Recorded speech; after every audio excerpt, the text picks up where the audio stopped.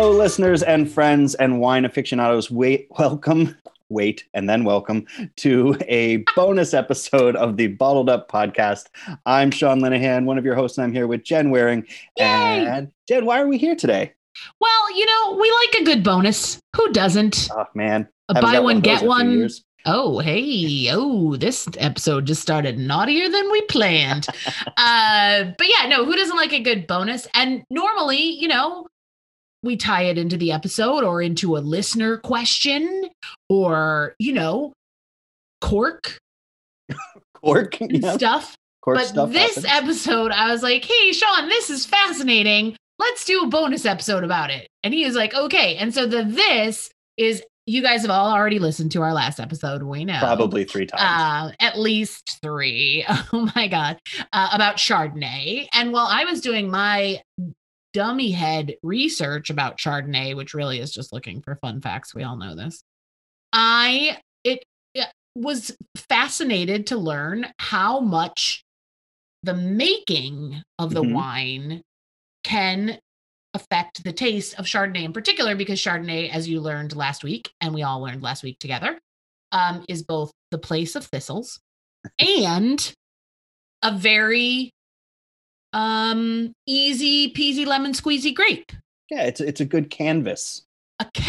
It's a canvassy grape. It's a good grape for a winemaker to really showcase their skills or what they feel is the best expression or truest form of the grape. Like last week, we talked about how the L'Angeret French Chardonnay that we were drinking really tasted like it was from a warm Mediterranean south of France climate, and it really expressed the terroir of Pays d'Oc. And this time we have a Californian Chardonnay from the north of California in Monterey called Divum or Divum or Divam, or I don't know. It did not come with a pronunciation guide. I like to pronounce it without that second vowel, like the Weeknd. The artist. So I just like to go with Divum. But the winemakers in this one, when they pulled out all the stops, you got fun things that we'll talk about that went into the fun techniques. Right, because it's not just the terroir, as we learned, although a word I like to say less than you. Although that obviously plays into it, but it's also the how you make it, like how you doing of wine. It's the Wendy Williams process that I just made up in my head. But we're all trapped at home in this quarantine, or at least sensible people are. And so we're trying look, I'm going to bake my bread in a different way this week because maybe it'll affect how it comes out. And with certain wines, you've got that power all barreled up. Fun tie-in, because bottles come from empty barrels, and but our Chardonnay last time didn't have all the lingerie. Can you hear the extra A I put in there? Yeah, you added that. That's nice. Thanks. Because it was all mostly steel aged, so it was really, really fruity, not the normal Chardonnay buttery word. But this one is the other end, right? This one's the other end. This one's going to be buttery. It goes through malolactic fermentation, which we'll talk about. It's going to be buttery. It's going to be smooth and rich. It's not going to have those bright tropical fruit flavors. I believe you. I'm going to go ahead and crack it here. Do it. I, as ever, cracked in advance. And so this to me smells like a Chardonnay. The last one was delicious. I prefer a less buttery white if I'm going to go white. But you know what they say, once you go red. So that's not a thing anymore. Wine is dead. Yeah. That's it. I was going to go with once you go red, right said Fred. Yeah. That was 30 something years ago. Shout out. We'll tag that guy. Where is he now? But this is a very typical to me smelling. Yeah. Chard. I mean, it's you can tell by looking at it, the color is more golden than the last. If someone was just carrying this in a jug, let's say out of a house, it would look like they were carrying a jar of pee. If somebody had, say, a plastic container from a Bullet smoothie maker, yeah, Would definitely look like they were hugging a jug of pee. That's what it would look like. Taking it to the parole office. Whoop whoop. All right, let's have a little taste here.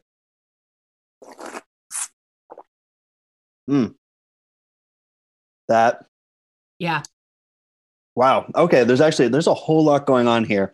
So Monterey is a really cool climate.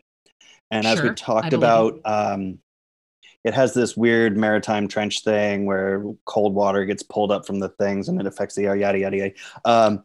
But as we talked about, Chardonnay grown in cold weather gets really, really bright, strong acid. And so winemakers will temper that by fermenting in oak, by aging with oak, through malolactic fermentation, sometimes called malolactic conversion, which is more accurate.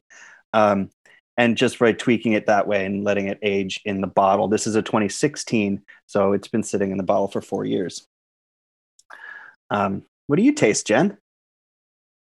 Definitely oak. No, that's not fair. It doesn't taste at all like oak, people, but it's definitely been sitting in oak. It's definitely got a different, it's not as sharp. Yeah, the acid's very muted. As our last one. It's got a little honey thing going on for me.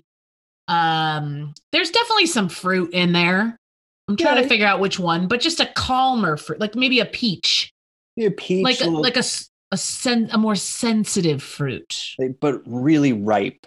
Yeah. Like super, super ripe. So it's got... Like you're not even going to make cobbler with this peach because it's not going to hold its shape. Exactly. Do you know what I mean? You're going to puree it and put it in your smoothie. In your smoothie that formerly may or may not have had wine. If you have a bullet, you've dumped the wine out of your bullet container and you've made a peach smoothie with this peach. It has a little bit of that kind of olive brine minerality. Yeah, that's very indicative of Monterey and of Northern Coast California Chardonnays. So it's not expressing place right away. Super buttery. No, it's pretty mellow. I think the acid was really, really high. So even with the mallow, it doesn't get as creamy as, say, like a Napa Chardonnay would, which is good for me.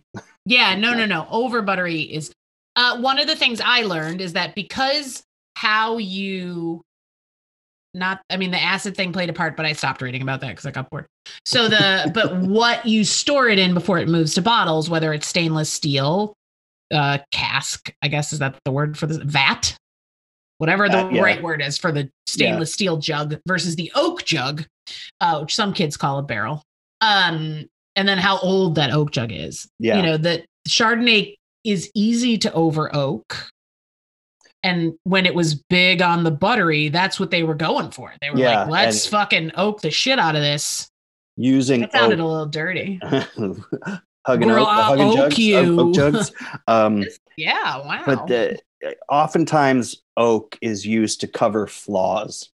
Ooh. So if it wasn't a great harvest, if it got if it was too rainy, so the fruit absorbs all that water and loses its flavor essentially, or if it was picked late or if there was damage or something, they will oak it to cover a lot of flaw.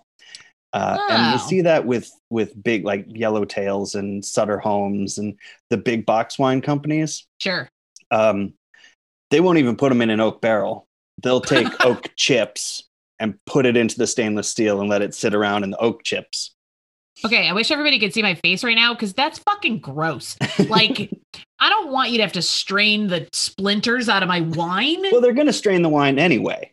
No, I know, but not for splinters. The thing is, oak barrels are very, very expensive. That's true. They probably are. I don't own any. You only really get 2 uses.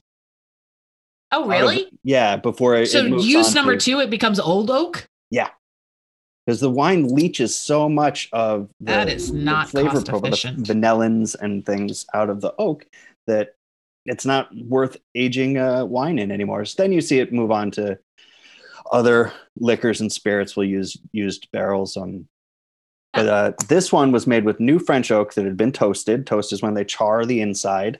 Mm-hmm, of course, as opposed to put the barrel in a giant barrel-sized toaster. They get their marmalade ready.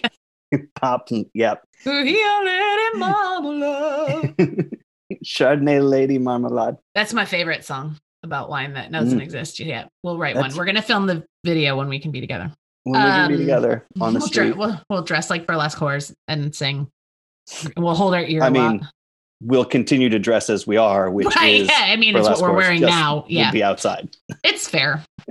Yeah. So you can definitely, I mean, it's so funny because as from the like bartender server perspective, when people ask for a Chardonnay, as we covered last time, they don't have any sense, because I didn't have a huge sense. If I wanted a bright, fruity, acidy white, I would never order a Chardonnay, because 9 times out of 10, that's not what you're going to get.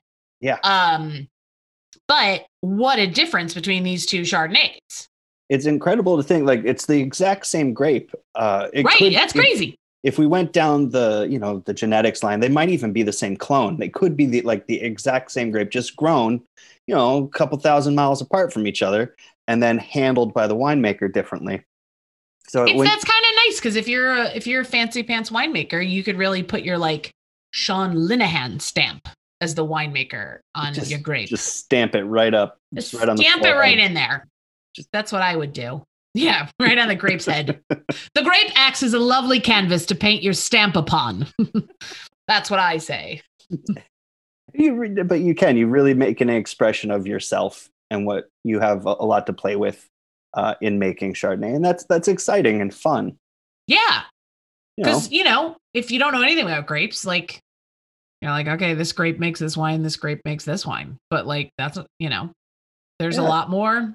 There's a lot more to it. Say more words about this acid that I don't have. Okay. So the process of malolactic fermentation or malolactic conversion is when you take the malic acid that is already naturally present in wine and convert it to lactic acid. And that's the milk one. That's the milk one. And it's people say malolactic fermentation, but it's not fermentation. Fermentation has already happened. It's done. The wine is just sitting there. This is when some bacteria. Dunzos, people. It's 2021. Learn the right words. What's this acid's pronouns? Got somebody shoveling out my window here. That's nice. Ugh, shovelers. But it's bacteria. Bacteria that's naturally in a winery that's been around for a while will have this just in the air. That part's not as appealing. And it goes in and it eats all the pretty malic acid molecules and poops them out as lactic acid. Okay, I'm glad that's not the term they use. You know what I mean? Like conversion is nice. It's better than digest and poop. Digest and poop. Because that's not as pretty a word. But everybody has a job. It's good to have a job. It is. I don't have a job. But it's good for the bacteria to have a job. They got the work they got to do. It's why they're here on the planet. They keep everything from they keep our wines buttery and our gut biomes happy. Listen, Darwin knew what he was talking about. And if they didn't have a good job, they wouldn't still live here. That's science I just made up. I like that self-made up science. I support that. But for winemakers that don't want malolactic conversion to happen, they have to work real hard in the winery to keep that from happening because, like I said, it's naturally occurring. It's in the air. It's in the vessels, oak or otherwise, already. So they have. So is that why they use the steel? No, they use steel to keep to not get any of the oak flavoring, any of the components that naturally exist in oak. So how do you stop it if you're worried about it? If you're like back off, bacteria. Chemical additives, sulfites, things that you add in the process. So to make white wine, you start by growing some grapes. Yeah, that's good.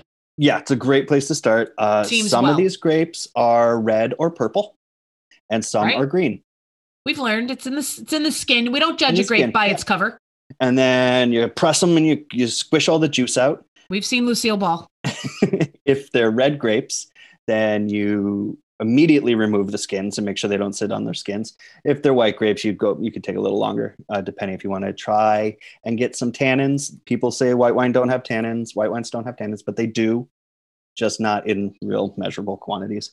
And then you press it all, and then you've got your fermentation, your alcoholic fermentation that happens either in your steel vat or your oak. If it's in oak, there's also exposure to oxygen that happens, so you get some oxygenation. It's a tough one. It's a hard word to say. It's up there with that sauce that you put in Bloody Marys. Oh, the Worcestershire? Yeah, Worcestershire sauce, that one. I like to pronounce the Shire because I'm a fan of the Hobbits. Oh, I wonder if they would like an oaky Chardonnay. I feel like they'd like anything. They're big drinkers. They're big They're drinkers. little. They're little people. They drink big. They're little big drinkers. Yeah. Yeah, and then you put it into whatever vessel you're going to store it in. You bottle age it, and then you ship it out to the people. Listen, we've all had a basic recipe. We've seen the Great British Bake Off. When they do the technical challenge, they get a skeleton of a recipe, right? And this is the same. That's the skeleton of the wine recipe. And now Joe Bag of Donuts winemaker can do whatever he needs to do, or Josephine, whatever she needs to do, to zhuzh it. To zhuzh it. I think, that's the technical word. Who can spell zhuzh? Can anybody just... I don't know that it has a spelling. I think it's just funner to assume it doesn't. Yeah. It exists. A symbol. Sans spelling. So it's a symbol like Prince for those tiny years. Oh, for those tiny years. When he was the artist formerly known as. God rest him. Amen. So this one, like we said, French oak. This is all from one vineyard. It's sustainably grown. So this are people that pay a lot of attention to the ground, to the soil, and to their tiny plot of land. Nice work, which means people at Divum.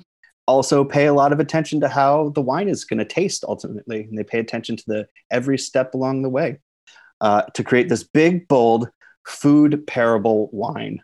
Yummy. And today, because sometimes if you leave the pairing to me, you're only going to get baked goods. And this pairing is down to me. So I don't know if listeners, if you know about this in the Astoria area, although I think they now ship nationwide on Goldbelly. Sure. That's a thing.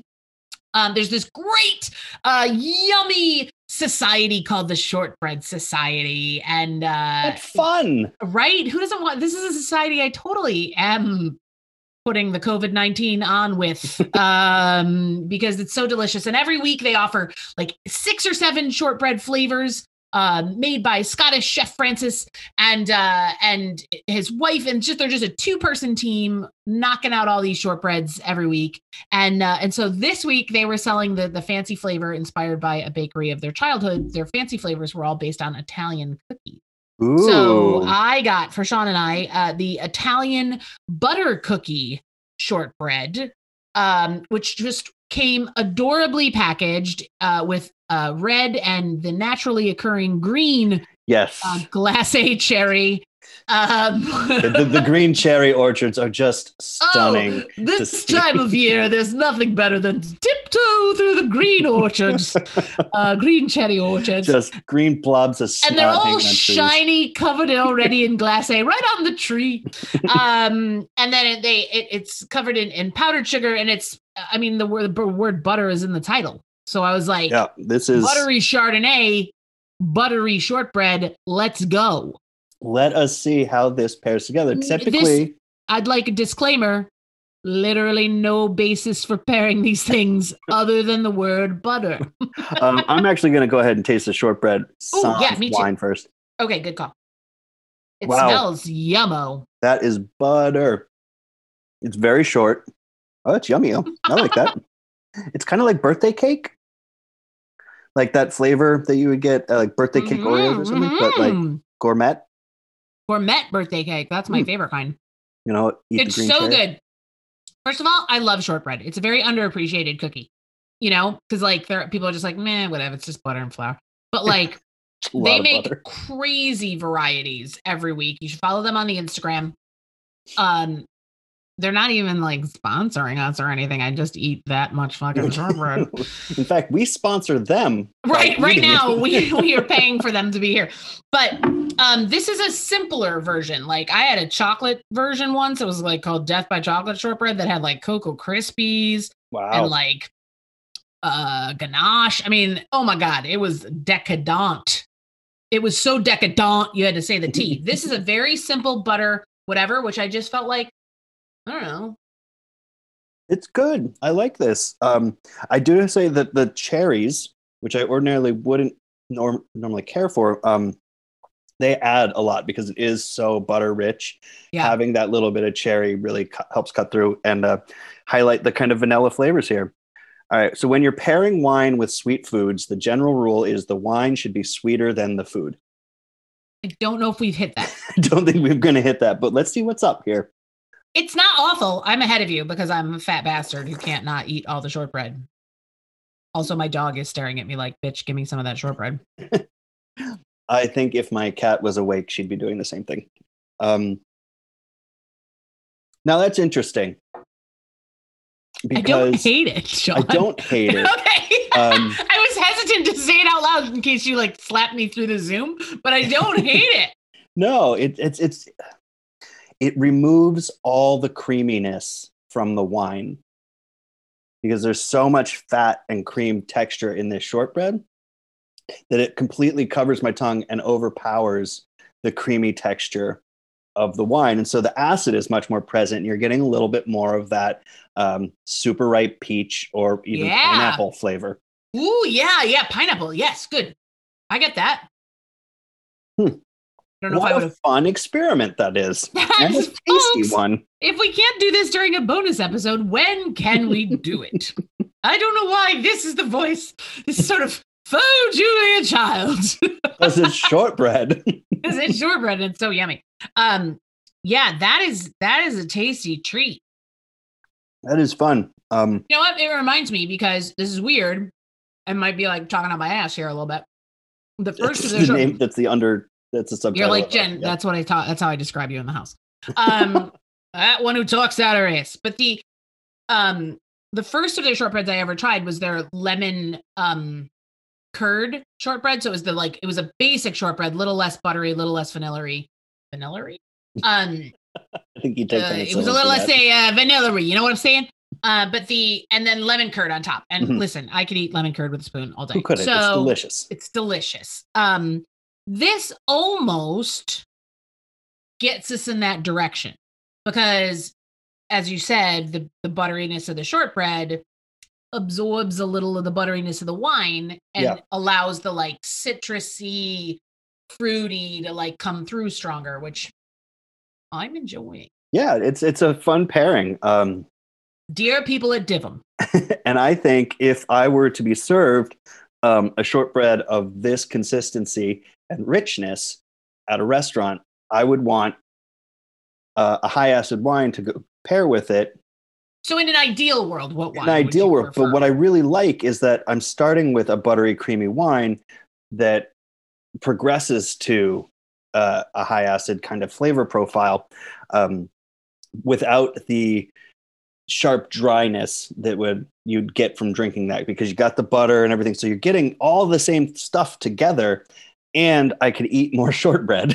And I can eat more shortbread, which at the end of the day, if you can't eat the whole pan and drink a whole bottle, what are you doing? What are you even doing? What's your deal? But if there was, like, let's say somebody was going shopping, they were like, I'm going to serve a simple buttery dessert to my mother-in-law who only drinks white wine, and because that's a mother-in-law for you. What would you choose, maybe, if you weren't experimenting like we are? I would choose a late harvest Sauvignon Blanc. Oh, that sounds delicious. So Sauv Blanc, as we talked about a couple episodes ago, is that beautiful grape that has very crisp acids and pyrazines. And when it's left to raisinate, the new word that we love the vine, so the juice dries up a little bit. The sugars concentrate, and when you make that into a sweet wine, you get some really delightful flavors. And I think that would pair really well. That does sound delicious too. I have a bottle in my fridge. Listen, just eat the shortbread. It's so good.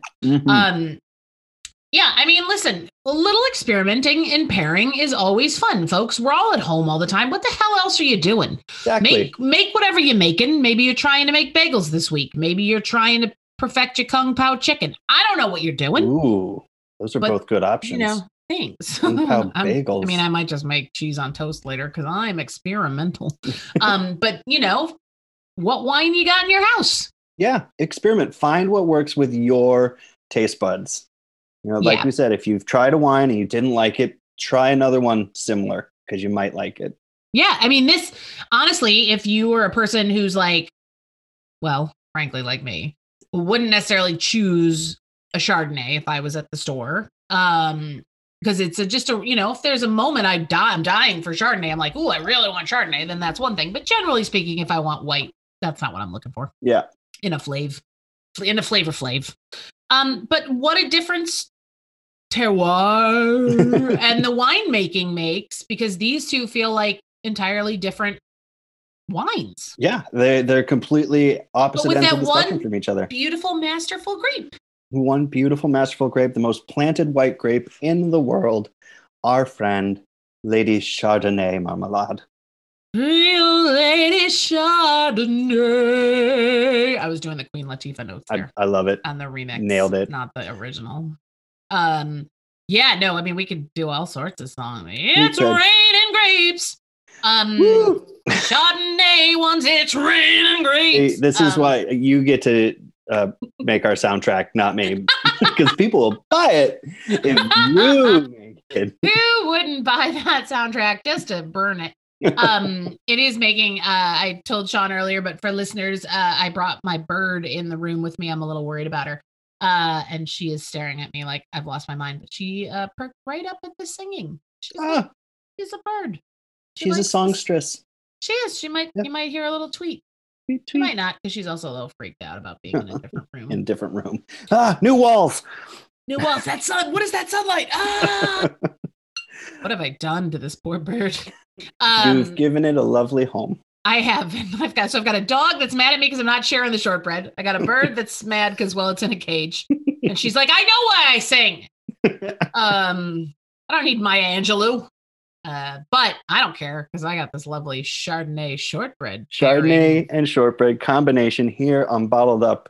You heard it here first. I learned. Thank you for answering my question, Sean. I feel as lucky as a listener. Aw, I've often wonder how our listeners feel at the end of our episodes. And I feel lucky because I'm the one who had the question. So I assume anyone listening to this, except for those few moments where I was singing awfully loud into the microphone, feel very lucky. And we are lucky to have you listeners. Thank you, everybody, for tuning in to this Bottled Up bonus episode. I'll put something on the webpage soon, I promise, about Chardonnay, about shortbread, and about Divum. Listen, we've all got a lot on. Sean will get there when he gets there, people. Calm down. Yeah, I got the Pinot. Have another drink. The other day. Had a lot to drink. Thank you very much for joining us. I'm Sean. I'm Jen. See you next time. See you next time. Bye-bye. Hey there, and thanks for listening to this bonus episode of Bottled Up. In today's episode, Jen and I dug into the winemaking processes that affect the ultimate flavors that you're tasting in your glass. I hope you learned a little something with us and are now inspired to go out and try some new wine. If you are, or if you did have fun, please give us a like, a short review, and subscribe on your favorite podcast platform. Those likes and subscribes are huge in keeping us on the podcast lists and helping others to discover Bottled Up. This week's wine was a 2016 Chardonnay from Divum. You can find more information on them and on all the wines that we drink on our website, bottleduppodcast.blog. For more fun wine content and random wine thoughts, follow us on social media. You can find us on Facebook at Bottled Up Podcast, all one word, or on Instagram at bottled_up_podcast. Big shout out to our Patreon patron, Ethan Stymel, and his podcast, Artistic Finance. Jen and I are finalizing the details of what being a Patreon subscriber means to Bottled Up, and we'll be launching a full-scale Patreon site and programming with the publishing of episode 10. It's pretty exciting, and we can't wait to share all of that with you. Bottled Up is produced in Astoria, New York by me, Sean Linehan, and my amazing co-host is Jen Waring. You can contact us from the contact page on our website, bottleduppodcast.blog. Today's music is from Scott Buckley, and links to his music can be found in the show notes. Thanks for joining us. Until next time, stay safe, stay happy, and drink up.